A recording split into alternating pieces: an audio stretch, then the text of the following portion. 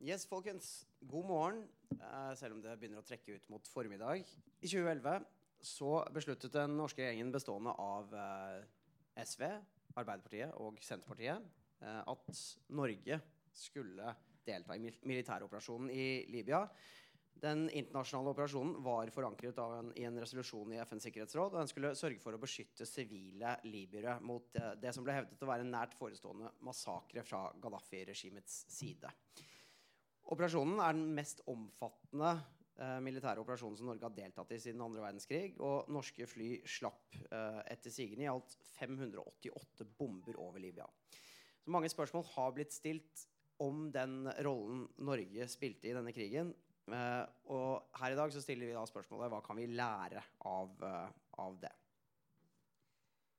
Og så kom jo Libya-rapporten i fjor høst, og den har pekt på en rekke ting som vi kan dra lærdom av, selv om mange mente at rapportens mandat var for smalt. Og den ble behandlet i går, eller innstillingen da, fra Utenriks- og forsvarskomiteen på Stortinget. Den kom i går, og snart skal den debatteres i Stortinget. Så spørsmålet vi stiller er: hva har vi lært? Og de som skal forsøke å svare på det da, er da Petter Eide, som er stortingsrepresentant for SV, Bjørnar Moxnes, partileder og stortingsrepresentant for Rødt, Tormod Heier, som er oberstløytnant i Hæren og ansatt ved Forsvarets stabsskole og Forsvarets høyskole. Og så straks inn døra kommer Asle Toje, som er statsviter, kommentator og medlem av Nobelkomiteen. Og jeg heter Stig Arild Pettersen, og jeg driver utenrikspodcasten Du Verden til vanlig. Ok, så som nevnt da, i går så kom denne innstillingen om redegjørelsen som forsvarsministeren og utenriksministeren gjorde om Libya-rapporten blant annet. Og de har jo sittet og blitt grillet i utenriks- og forsvarskomiteen om Norges deltakelse i Libya. Og jeg tenker vi tar utgangspunkt først bare kort i selve rapporten og mandatet som ekspertutvalg som skrev den fikk. For i sin innstilling så skriver utenrikskomiteen nemlig følgende at rapporten gir en grundig gjennomgang av beslutningsprosesser og helhetlig evaluering av norsk deltakelse i Libya-operasjonen i 2011. Komiteen mener rapporten gir viktige føringer og erfaringer for fremtidige norske bidrag. Komiteen mener også at rapporten er med på å bidra til en bedre og mer opplyst offentlig debatt om norsk utenriks- og sikkerhetspolitikk. Tormod Heier, er det en sånn beskrivelse av den rapporten som du kjenner deg igjen i? Er det en grundig gjennomgang som bidrar til en opplyst samtale om norsk utenriks- og sikkerhetspolitikk? Ja, på synes jeg egentlig det, fordi at vi må ta i betraktning at dette var en såkalt hurtigarbeidende komité. Så det er liksom ikke rom for lange og store og dype utredninger, sånn som for eksempel Godal-evalueringen etter Afghanistan-krigen i 2016.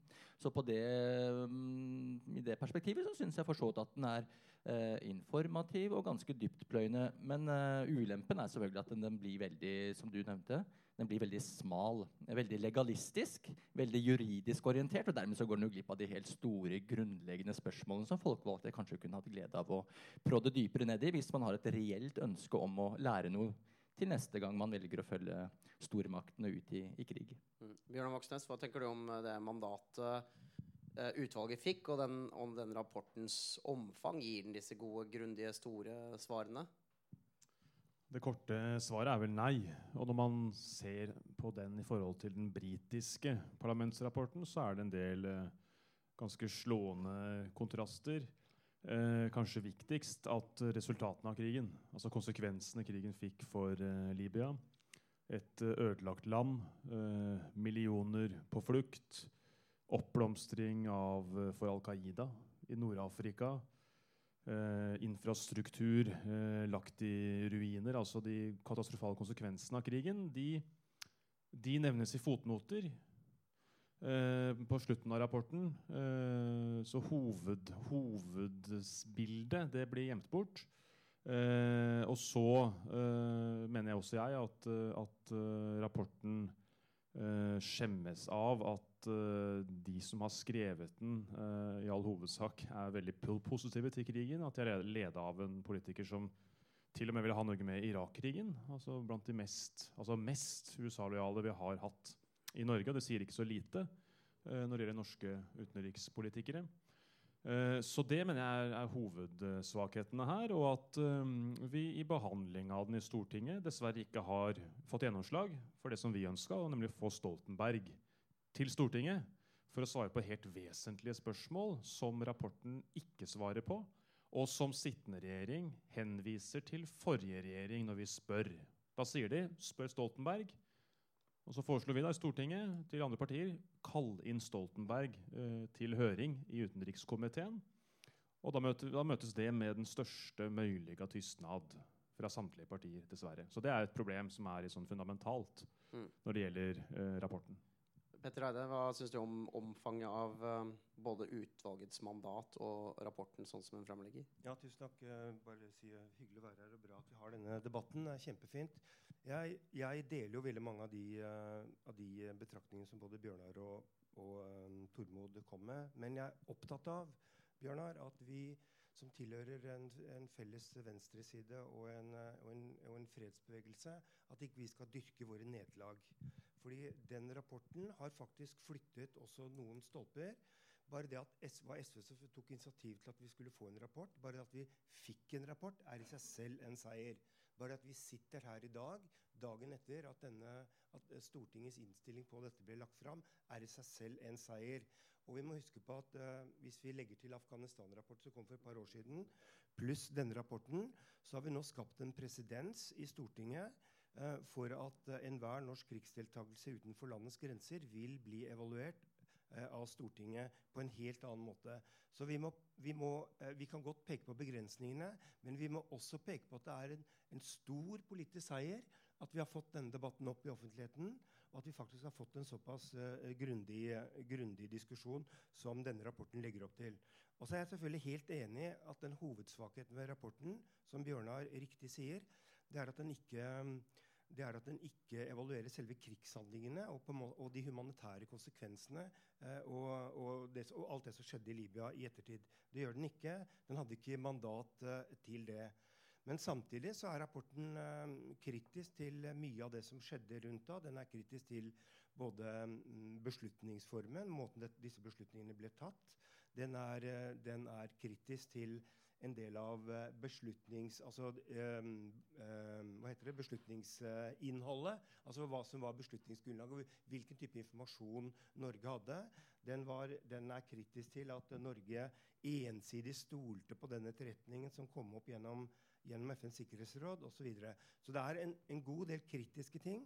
Den kommer også med anbefalinger som har dannet grunnlag for en ganske bra diskusjon. Men jeg er enig, den har mange mangler, men la oss også få fram at det er en viktig politisk seier at vi har fått Afghanistan-rapporten og denne Libya-rapporten, og vi kommer heller ikke også om kort tid kommer vi til å få en rapport om ISIL-deltagelsen i Syria og Irak.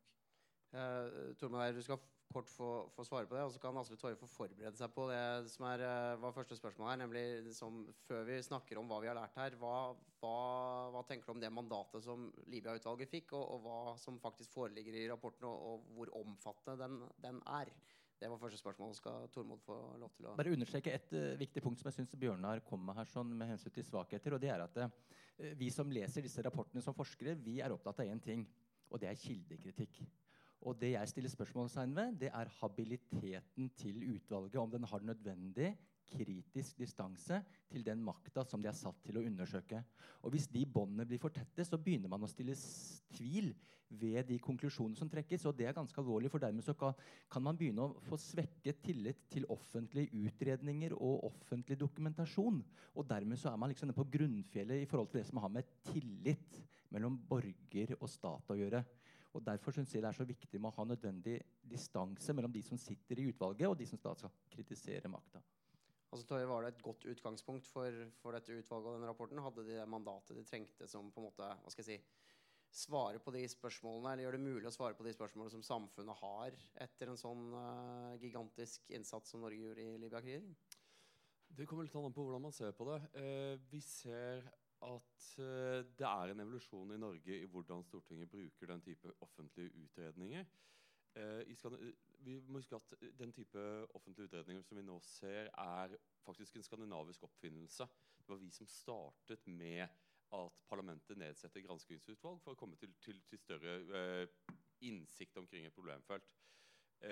Utfordringen for dette utvalget at det kommer parallelt med den britiske rapporten, som mye skarpere, og som stiller andre spørsmål enn den norske. Og jeg tror at dette kan komme dels av at Norge har en annen utenrikspolitisk tradisjon enn det britene har. Britene vant til krig på en annen måte. De vant til å delta i krig på en annen måte enn Norge. Og man ser en helt annen irritasjon fra parlamentet om at parlamentet ikke har fått den informasjonen som de opplever nødvendig. De har vært i denne situasjonen mange ganger før, og de har en erfaringsbakgrunn. For Norge vi kommer fra en annen vinkel, og vi mer opptatt av å se på dette som en humanitær øvelse, og kanskje det der denne rapporten kommer til kort på de krigstekniske aspektene, som nok jeg tror at Stortinget bør se på om vi bør gjøre slike rapporter på en annen måte fremover. For dette jo en av disse berømte checks and balances, altså at parlamentet må kunne holde regjeringen og utøvende makt til ansvar når vi går inn i skarpe oppdrag med slike konsekvenser som dette oppdraget hadde for Libya. Så tenker du at det da finnes en dårligere tradisjon i Norge eller at vi synes det litt ekkelt rett og slett å snakke om at vi med og bruker vold i verdenssamfunnet, at vi har ikke like mye tradisjon for det som de har i Storbritannia for eksempel? Jeg tror i alle fall at utvalget hadde vanskelig for å forholde seg på det som har blitt det vanskelige og vonde med Libya, og det at vi får en resolusjon 1973, og denne resolusjonen brytes, og det vi som gjør det.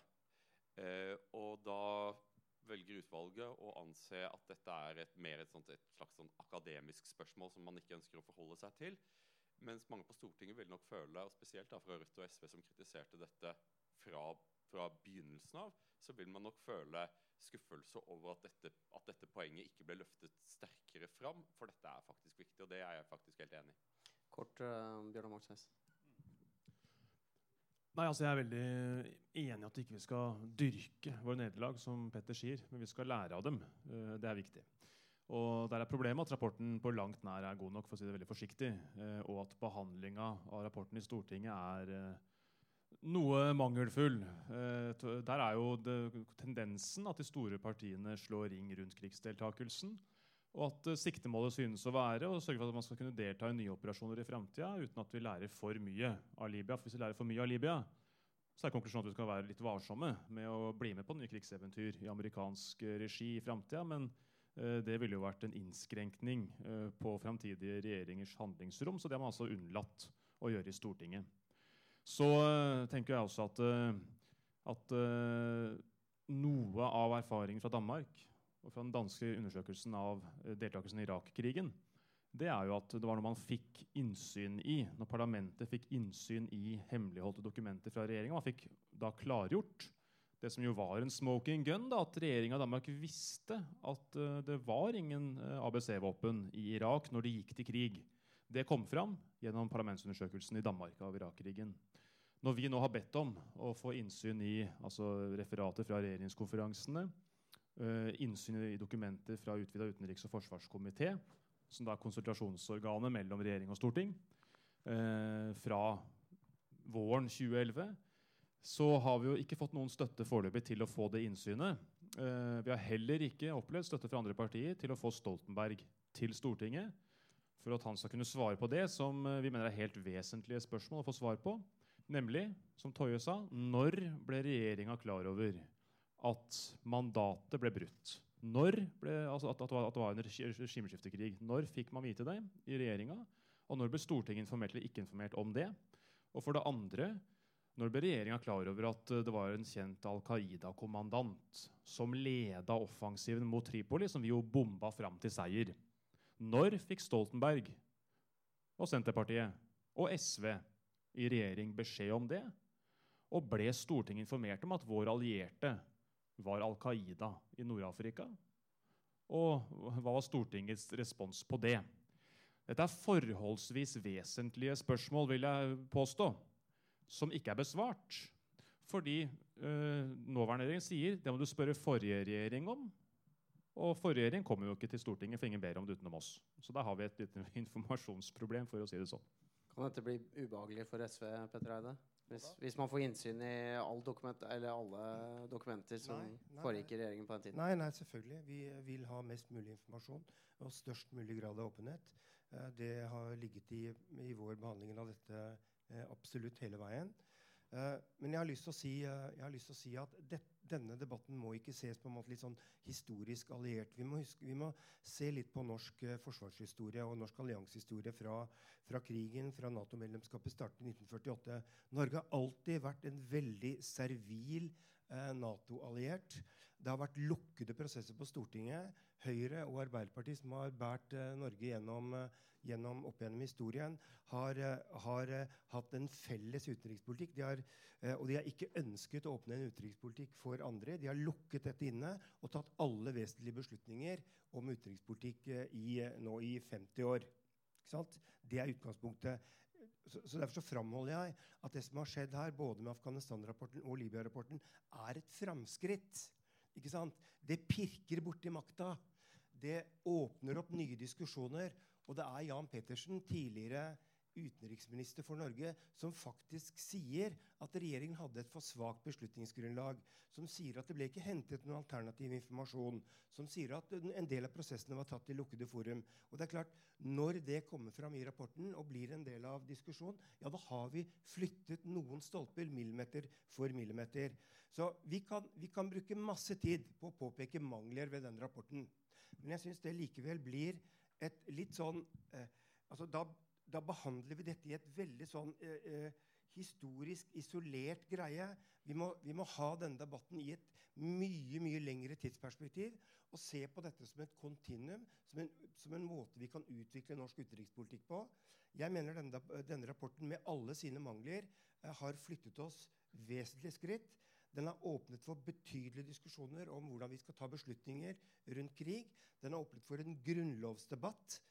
Den har åpnet for en evalueringspresedens. Ikke sant? Vesentlige ting. Og mitt parti har også brukt dette veldig grundig til å også slå fast hvordan vi ønsker at norsk militær deltakelse skal være i fremtiden.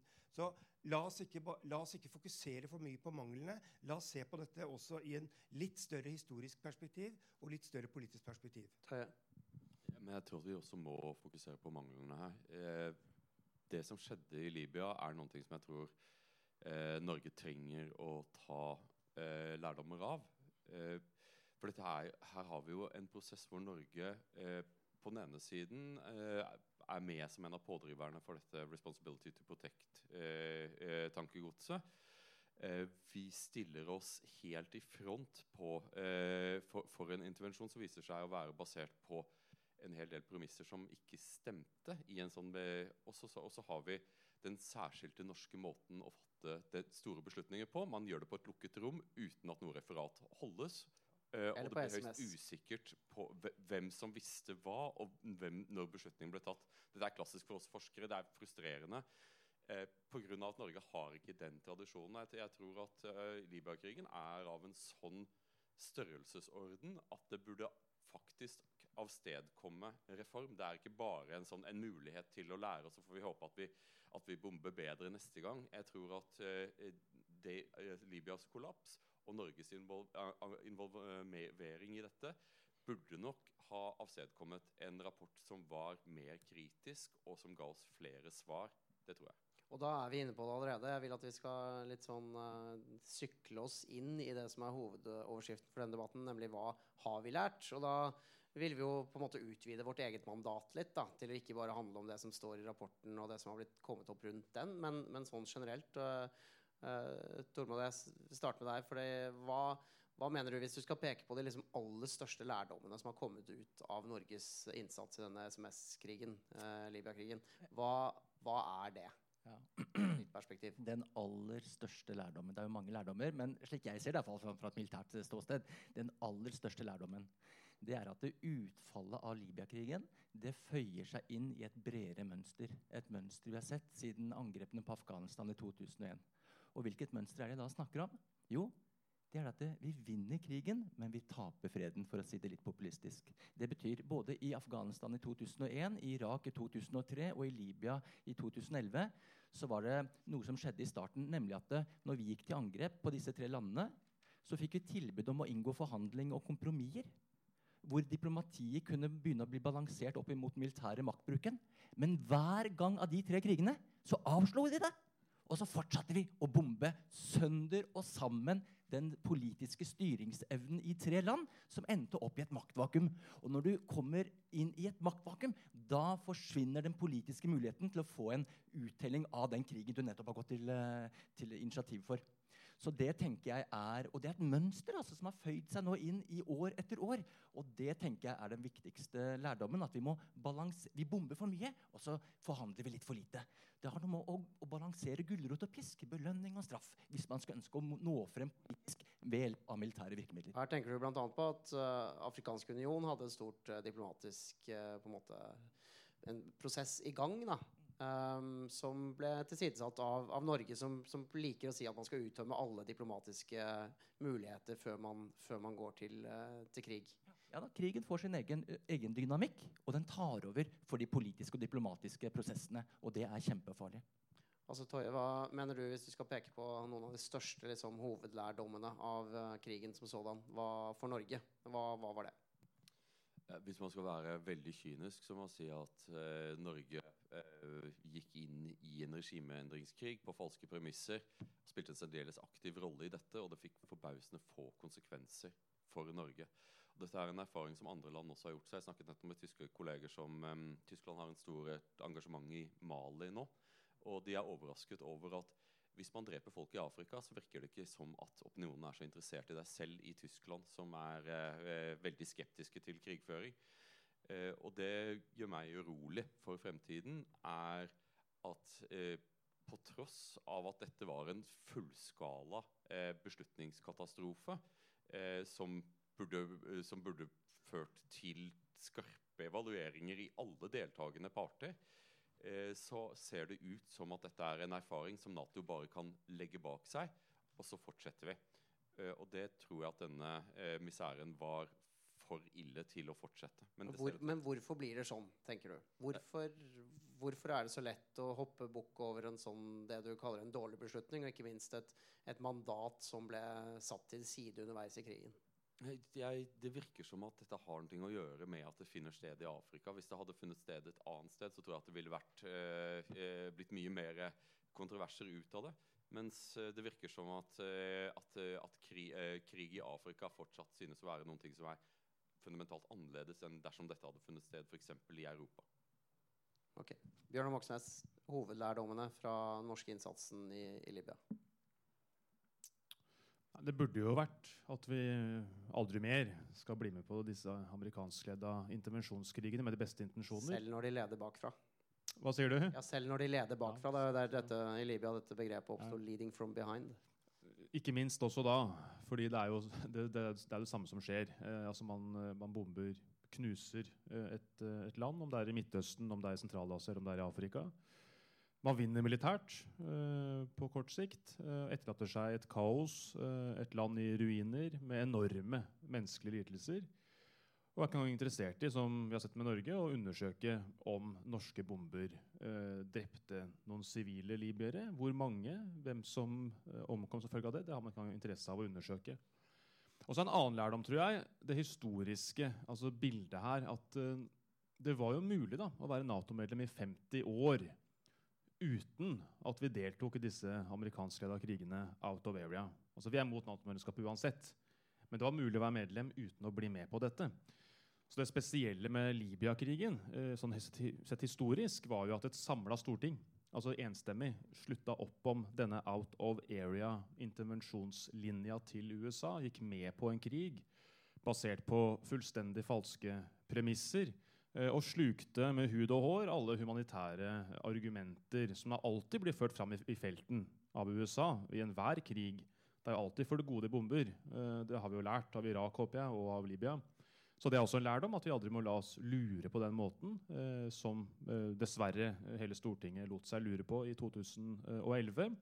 Og som i og for seg da FNs sikkerhetsråd gjorde, de ga et mandat til å gå inn og beskytte sivile i Libya. Så spørsmålet jo da, hadde du vært tilhenger av dette hvis Norge faktisk holdt seg til det mandatet som FN ga? Nei, fordi at både den britiske parlamentsrapporten viser at disse påskuddene for å begynne å bombe Libya var falske. Altså dette her var vilt overdrevet, det som kom frem av propaganda for å sette i gang med bombing av mål på bakken i Libya. Det kom helt tydelig fram av rapporten. Og da må man evne å ta en kritisk vurdering av det som kommer fram av påstander, spesielt når stormakten har interesse av å gå til krig. Det er da man blir testet, ikke sant? Det er ikke i ettertid, det er jo når det skjer. Og når USA ber Norge om å bidra, det er da man må faktisk ta en vurdering av om dette her holder vann eller ikke. Og ikke minst, vi slapp 588 bomber over det landet her. Vi har ikke bomba så mye noen gang. Altså, vi slapp et par bomber fra 1945 til 2011, da var det over Kosovo, tror jeg. Men altså, det har knapt vært bomba så mye i norsk regi noen gang, som i Libya. En ekstremt dramatisk, massivt voldelig innsats fra norsk side, som dessverre knapt har ført til noen selvransakelse hos de store partiene, og det synes jeg er veldig synd. Petter Eide, hva dine hovedpunkter på hva lærdommen fra Libya fra et parti som satt i regjering og var med å ta den beslutningen, og som støttet det på landsmøtet til og med? Ok, da skal jeg dra den korte historien. Og prøve. Jeg er nødt til å nyansere dette litt, for dette er en komplisert historie. Altså det historiske bakteppet bak Libya er egentlig Rwanda 1994, hvor verdenssamfunnet satt og så på relativt passivt at nærmere 1 million mennesker ble drept i løpet av få måneder. Verdenssamfunnet grep ikke inn. Året etter så var det en gruppe FN-soldater fra Nederland som uten et tydelig FN-mandat var passive vitner til at 8000 gutter og menn ble henrettet i Srebrenica. Nederlandske stat ble noen år etterpå dømt for at de ikke grep inn. Ikke sant? Nederlandske stat ble dømt for at de ikke grep inn. Og de har blitt dømt til å betale erstatning til 350 familier i Bosnia fordi de ikke grep inn. I 2005 så vedtok FN et begrep som heter Responsibility to Protect, og det handlet om at verdenssamfunnet har en forpliktelse til å gripe inn hvis det er en nødvergesituasjon. Ikke sant? Hvis man står oppe i en situasjon hvor en befolkning er alvorlig truet, ja, da har vi en forpliktelse til å hjelpe folk ut av en nødverge. Våren 2011 så brukte Gaddafi ord som, altså dette var i etterkant av den arabiske våren, ikke sant? Hvor opposisjonen mot Gaddafi hadde samlet seg i byen Benghazi. Gaddafi kalte disse folka for kakkelakker. Han brukte begreper som det skal renses ut, hus for hus, og så videre. Altså, slik det ble forstått den gang, så var det en overhengende fare for dramatiske hendelser og massive overgrep. Noe som kan sammenlignes både med Rwanda og Srebrenica 10 år før.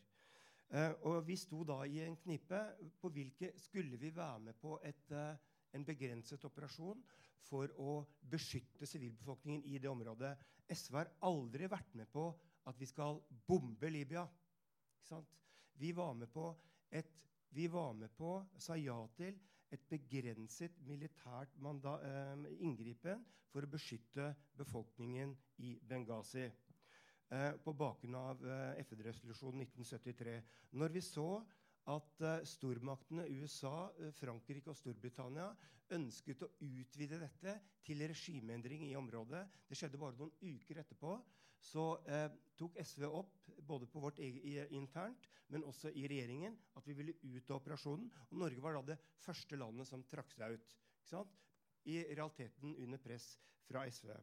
Sånn at dette er et komplisert og komplekst bilde, og vi har selvfølgelig i vår lærdom i dette etterpå sagt at vi vil selvfølgelig aldri igjen være med på et type NATO-operasjon som ikke klargjør det folkerettslige grunnlaget her på en ordentlig måte, og er basert på denne relativt svake beslutningsgrunnlaget som er her. Men vi vil heller ikke stille oss sånn at vi aldri og under enhver omstendighet ikke kan være med på en nødvergeoperasjon. Altså, som ansvarlige politikere så kan vi jo ikke det. Vi kan ikke stille oss på på en prinsipiell pasifistisk side og si at under enhver omstendighet så skal Norge aldri være med på en nødverge. Det betyr at norske FN-soldater for eksempel aldri skal kunne gripe inn for å beskytte sivile med makt. Mener vi virkelig det? Ikke sant? Så vi vil ikke det. Vi mener at det ble gjort veldig mange feil her. Vi trakk oss ut så fort det var politisk mulig å gjøre det. Men vi vil heller ikke stille oss på den siden at vi aldri kan intervenere hvis det kommer opp i en ekstrem situasjon. Vi skal ikke inn i noen sånn debatt om akkurat hva som skjedde rundt hva Gaddafi truet med og sånne ting her. Og det er viktig. Det er viktig perspektiv her. Men der kan vi bli litt stuck, merker jeg. For der finnes det mange meninger om. Men Tormod Heier, du ville si noe? Ja, nei, jeg følger Petter veldig langt her. Sånn, denne krigen føyer seg inn i en rekke der Norge og Nederland og Sverige og Danmark og alle disse små liberale demokratiene så gjerne vil inn i andre land og forsvare sivilbefolkningen når de ser at statslederne der hverken har evne eller vilje til å beskytte sin egen befolkning. Men før man gjør det, så er det en ting som kanskje er en av de store lærdommene som man må tenke på før man velger å gå inn i en sånn krig. Det er, har man et tilstrekkelig godt nasjonalt beslutningsgrunnlag? Og så må man forstå at den etterretningen man da får fra allierte, den er ikke norsk. Og det vil si at det er forskjell på venner og allierte. Men i Norge så sauser vi dette sammen. Vi tror at allierte er venner, vi. Men allierte, de forfølger sine egne interesser. Og er det sånn at det franske og britiske interesser er de samme som norske interesser? Nei, det er ikke det. Og dermed så kan man nesten si at vi i denne sammenhengen ble litt lurt. Nettopp fordi vi ønsket, som Petter sier, å være blant de gode som redder sivilbefolkningen. Bordet fanget når dette mandatet plutselig kom opp 17. mars 2011. For da hadde jo Norge i en årrekke kjempet med nebb og klør for å få gjennom Protection of Civilians, Responsibility to Protect, få lov til å intervenere inn i andre staters indre anliggende. Men det krever også situasjonsforståelse. Ja, og det interessante med rapporten, synes jeg, altså kontrasten mellom den og den britiske, er at Petersen-rapporten later som at det ikke fantes informasjon da man gikk til krig, som tilsa at krig ikke var spesielt lurt. Men det fantes informasjon der og da. En ting er at veldig mange land i FN stemte mot å åpne for maktbruk. En annen ting er at nesten hele Afrika stemte mot og var mot at man skulle gå inn militært og bombe. Det var jo et fly på vei til Tripoli. Det var vel Suma som var ombord for å mekle, som snudde i lufta fordi bomben begynte å falle. Ikke sant? Så man bomba jo bokstavelig talt i stykker det som var forsøkene på å få i gang fredsforhandlinger og få en fredelig løsning på dette. Så det å skulle legitimere det mest ekstreme virkemidlet man har i politikken, nemlig krig, med manglende, til og med desinformasjon på tidspunktet, det mener jeg kanskje ikke er tilstrekkelig i ettertid. Vi må ha en mer kritisk tilnærming, ikke minst det som Heier sier, at de stormaktene vi da dealer med, er allierte med, har andre interesser de også forfølger utover det å skulle redde sivile. Men det er alltid humanitære argumenter for disse intervensjonene. Kuvøsebarna, 1991, Irak, vi husker jo det. ABC-våpen Irak 2003, Gaddafi, Benghazi 2011, Afghanistan gjennom 15 år, skape demokrati, skape fred, redde kvinnene i jenters skolegang. Det er alltid humanitære begrunnelser. Men stiller du deg bak det som Petter Eide sier om at man kan ikke ha en generell pasifistisk, ikke-intervensjonistisk tilnærming til absolutt alle konflikter i all tid? Jeg er enig i det. Vi er ikke pasifister, det er vi ikke, men det er et langt stykke fra pasifisme til det å være mot Libya-krigen. For det var en veldig aktivistisk, intervensjonistisk og ødeleggende krig, så det er et stort sprik der, altså.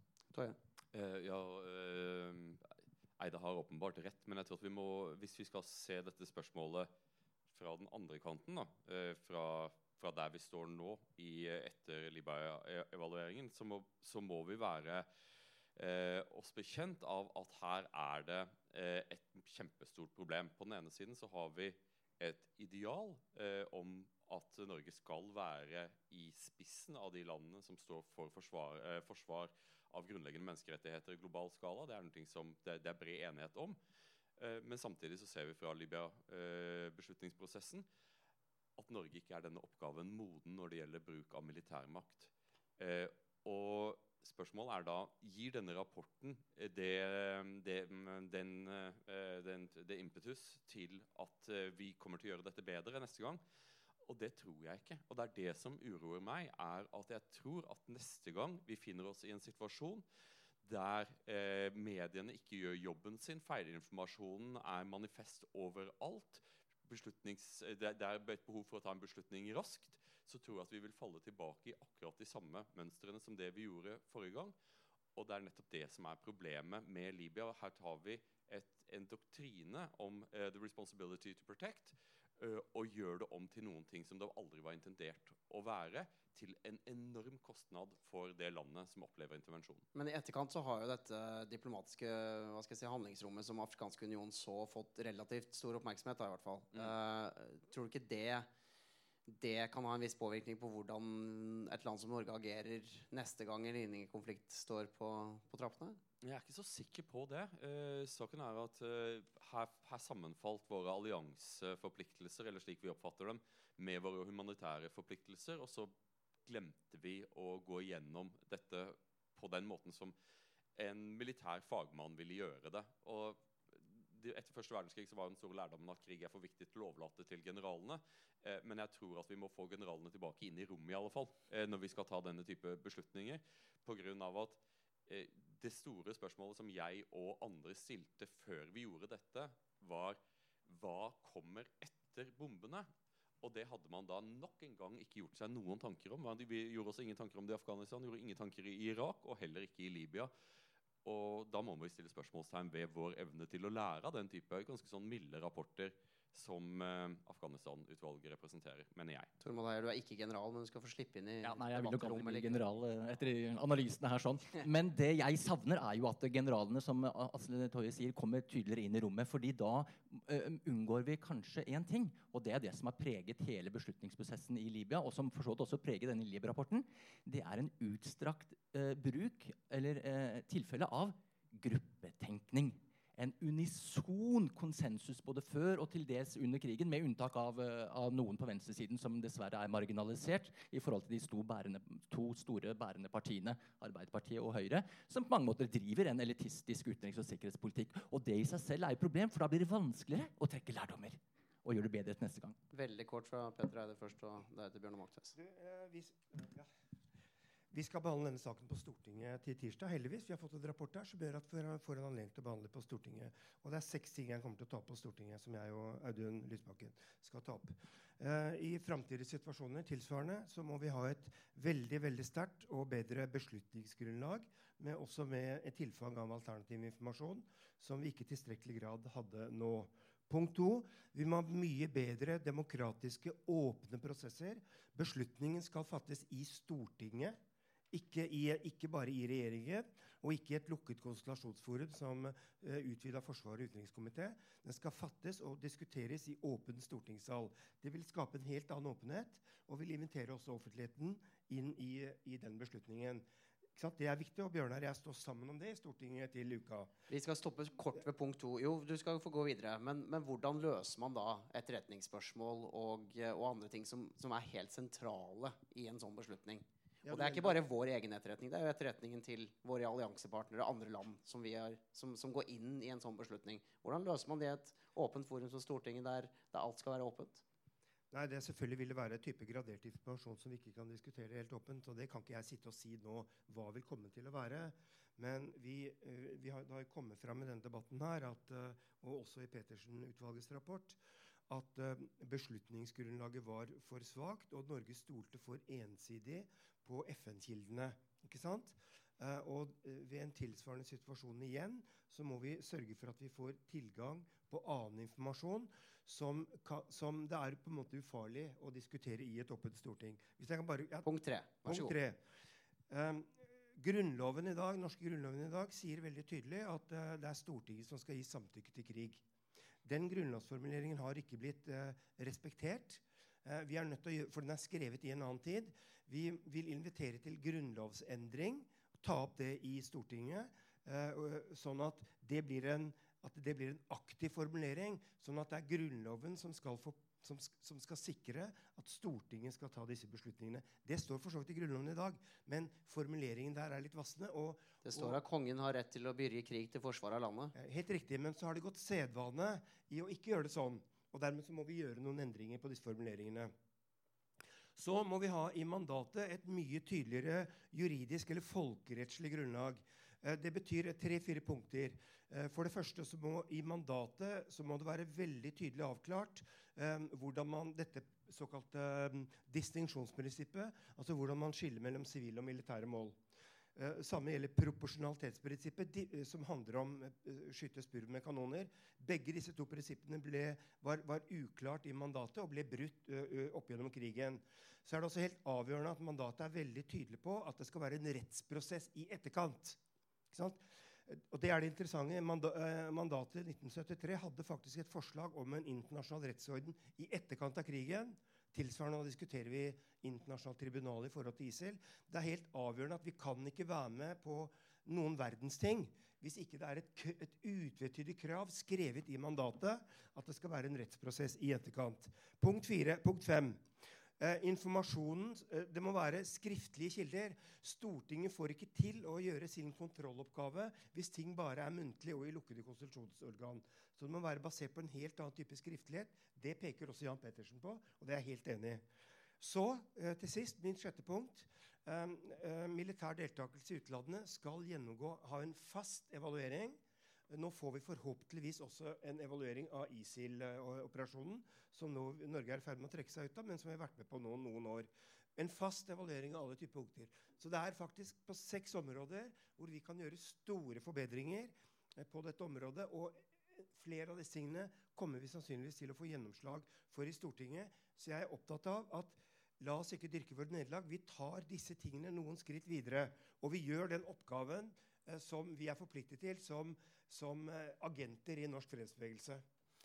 Da skal dere få si noe veldig kort, alle 3, resten av panelet. Vær litt korte, for vi skal prøve å få tid til et par spørsmål fra salen, hvis det noen som har det. Så da kan dere gi signal til meg.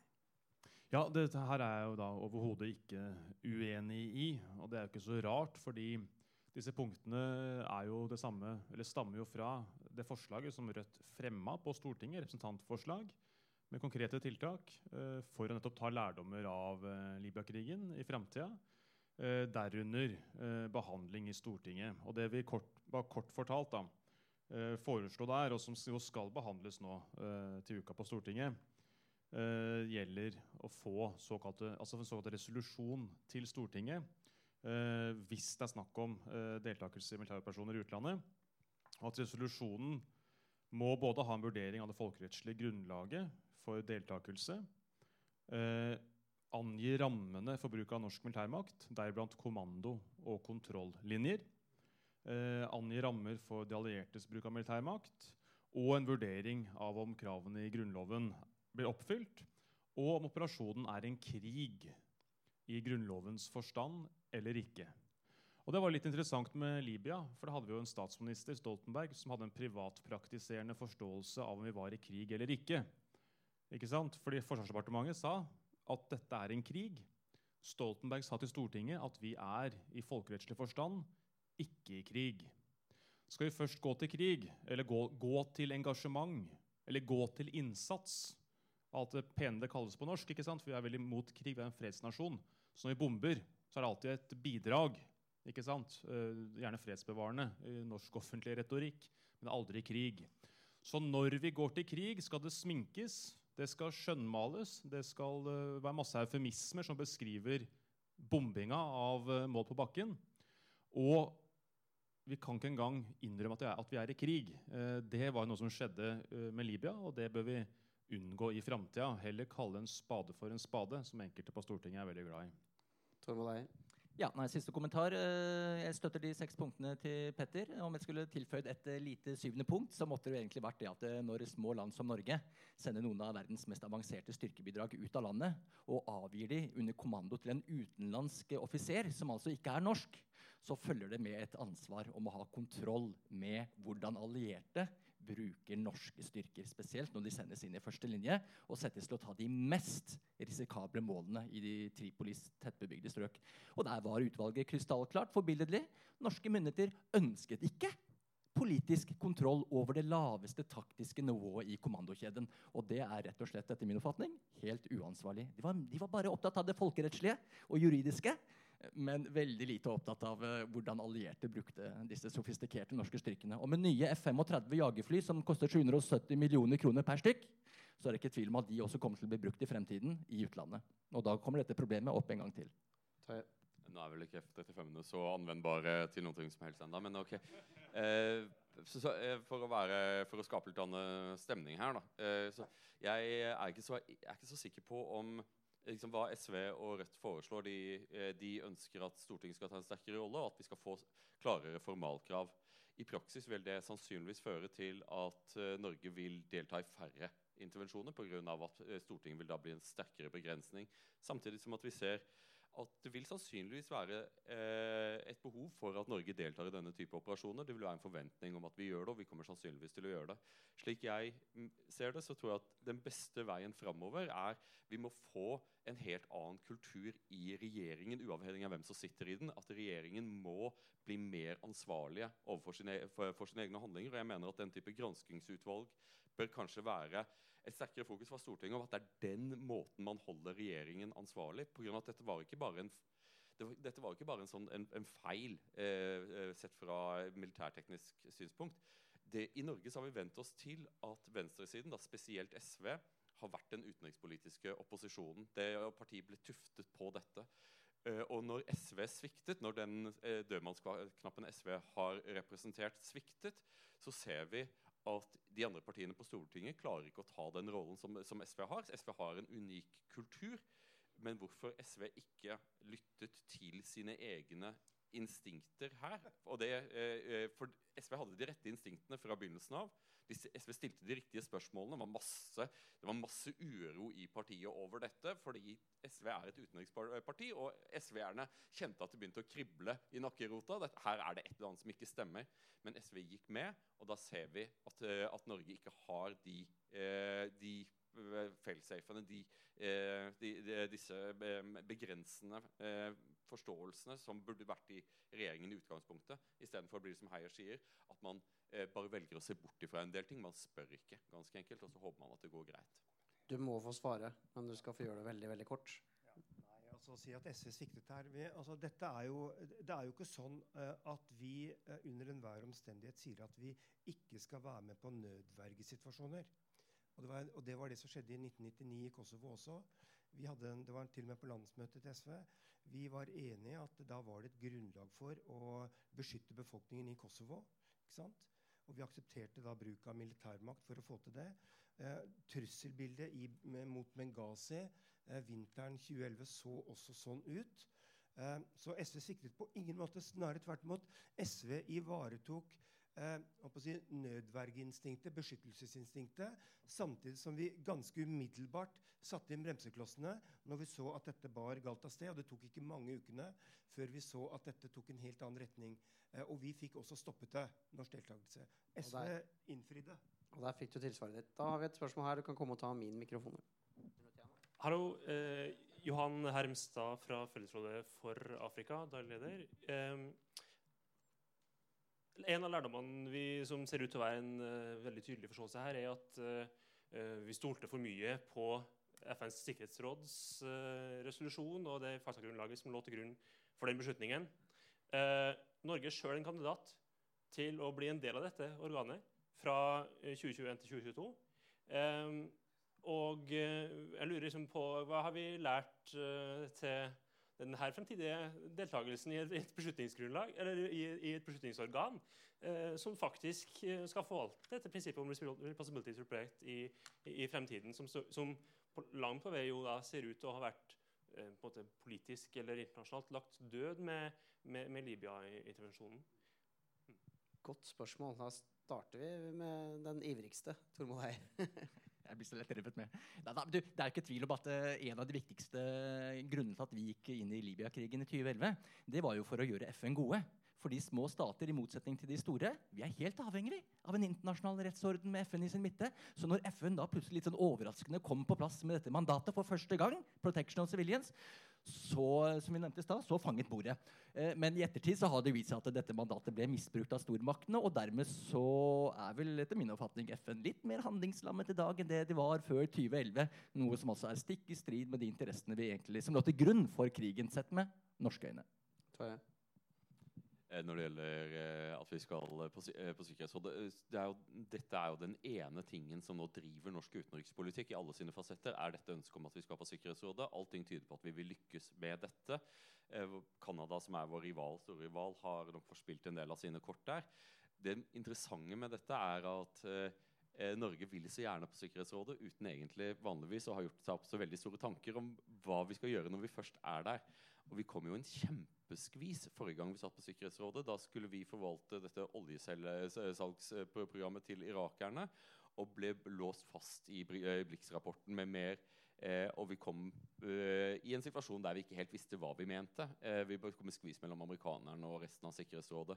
Og man kan godt forestille seg at lignende saker vil inntreffe, og at hvor Norge kommer til landet kommer til å være akkurat like uforutsigbart som det har vært tidligere, og det det poenget som jeg vender tilbake til hele tiden, hvordan viktige utenrikspolitiske beslutninger fattes i Norge. Jeg mener at regjeringen må ansvarliggjøres i en annen grad enn det den har blitt gjort tidligere. Det den eneste måten at vi kan sørge for at folk begynner å gjøre leksene sine og stille de spørsmålene som må stilles før vi bruker militærmakt. Moxnes kort. Altså en viktig lærdom som har betydning for også Sikkerhetsrådet, jo at en del stater unnlot å stemme mot resolusjonen som åpnet for maktbruk. Ikke sant? Russland, Kina, Tyskland, flere land, Brasil og så videre. De stemte ikke for, men de unnlot å blokkere den. De stemte avholdende og ga på en måte de vestlige stormaktene den muligheten til å vise at det her handlet om beskyttelse av sivile. Så ble det veldig raskt klart, egentlig helt fra starten, at dette var en krig for regimeskifte. Det ser vi jo blant annet av franske kilder og den britiske parlamentsrapporten. Fra starten var det en krig for regimeskifte. Og det har jo betydd at disse andre stormaktene har jo lært. De jo ikke dumme. De vil jo ikke finne på å slippe gjennom sånne resolusjoner i fremtiden når de ser hvordan det misbrukes fra dag 1 av vestlige stormakter. Og jeg må jo bare si at debatten fikk jo en litt ny vending nå som Petter sa at SV innfridde. Fordi det må jo bety at SV ville gjort det samme på nytt. Det ville bety det. Altså SV innfridde. 588 bomber ble sluppet fra norsk side, fra 10 000 fots høyde. Det ikke å innfri. Det å svikte som fredsparti helt åpenbart. Og da vi må kunne ta lærdommer av det, framfor å havne i et slags refleksaktig, panisk forsvar for en veldig feil beslutning man tok, og som man stod fast ved alt for lenge, og som førte til massiv ødeleggelse og det får Petter Eide 30 sekunder til å svare på, mens du kan komme hit til å stille et spørsmål som vi rekker før vi må avslutte. Vi ikke på sånn skoledebatt nå. Altså, nå prøver vi å holde dette på viss sånn nyansert og opplyst. Jeg har forklart tidligere det grunnlaget for å være med på den beslutningen og den historiske grunnlaget for det. Vi har selvfølgelig internt så vi at veldig mye av det var i ettertid feil. Vi har tatt de nødvendige lærdommene. Mye av det plassert inn i partiprogrammet vårt. Vi kjempet internt i regjeringen for at Norge på raskest mulig måte skulle komme seg ut av den krigen. Men jeg, som du enig i, vi stiller oss ikke på en sånn absolutt pasifistisk side og sier at under enhver omstendighet. Det har blitt sagt, så da går vi til det siste spørsmålet. Nei, da går vi til... Nei, men nå har du brukt tiden din. Ja, da Rune Ottosen. Jeg følger opp litt. Ok, Tormod Heide, dette med at vi ikke husker og Toyes poeng med mediene. For hvis vi ikke har noe korrektiv i offentligheten, så får vi ikke den diskusjonen, og da gjentar vi mønstret hele tiden. Og et poeng her i forhold til bruk av bomber som virkemidler i Responsibility to Protect, det må i utgangspunktet være et vanskelig konsept. Og der var jo 1999 det første, ikke sant? Og Kosovo-kommisjonen sier at det var i strid med folkeretten, men likevel kunne legitimeres. Men hvis man ser faktisk hva som skjedde, så er det jo vanskelig å skjønne hvordan bombing av Beograd og inkludert utilsiktede sivile ofre, da blir man med en gang skyldig i å påføre andre lidelser gjennom de virkemidler man bruker. Og den historiske hukommelsen burde vel vært på banen når det var snakk om å sende bombefly i forhold til Responsibility to Protect i Libya. Flott. Takk for den kommentaren. Og da ble det 1 minutt igjen til at Petter Eide kunne svare på dette med Sikkerhetsrådet, siden det var en kommentar og ikke et spørsmål. Jeg er veldig kritisk til at Norge skal inn i Sikkerhetsrådet. Veldig mange av de grunnene som Asle nevnte. Vi må huske på at hvis vi fra fredsbevegelsen og venstresiden skal kunne bidra til en kritisk utenrikspolitikk i Norge, så vil det begrenses hvis Norge kommer inn i Sikkerhetsrådet. For der vil vi bli bundet opp av så mange stormaktsinteresser, og det vil skape et mye mindre handlingsrom for at Norge kan utøve en uavhengig og kritisk utenrikspolitikk. Så jeg, fra vårt perspektiv i hvert fall, som er opptatt av den kritiske dimensjonen her, så mener jeg det vil være uheldig. Bjørnar Moxnes, vil Rødt egentlig at Norge skal inn i Sikkerhetsrådet på 10 sekunder? Altså, vi ser ikke helt hensikten med det, fordi Norge har jo ingen selvstendig stemme utenrikspolitisk, og det vil vi trolig ikke ha i overskuelig fremtid, så det er veldig vanskelig å forstå hva som skal være hensikten med det, når vi hører de manglende begrunnelsene fra Utenriksdepartementet og regjeringen på dette. Flott. Tusen takk skal dere 4 ha, og så tusen takk for at dere kom og hørte på. Og så skal jeg si sånn for the record da, at det var både invitert flere kvinner og et større sånn partipolitisk liksom, flora til denne debatten. Men så lyktes ikke, dessverre. Men det betyr jo ikke at dere som var så veldig, veldig snille å komme her og dele av kunnskapen og meningene deres, gjorde en strålende figur. Så en liten applaus for de 4 her.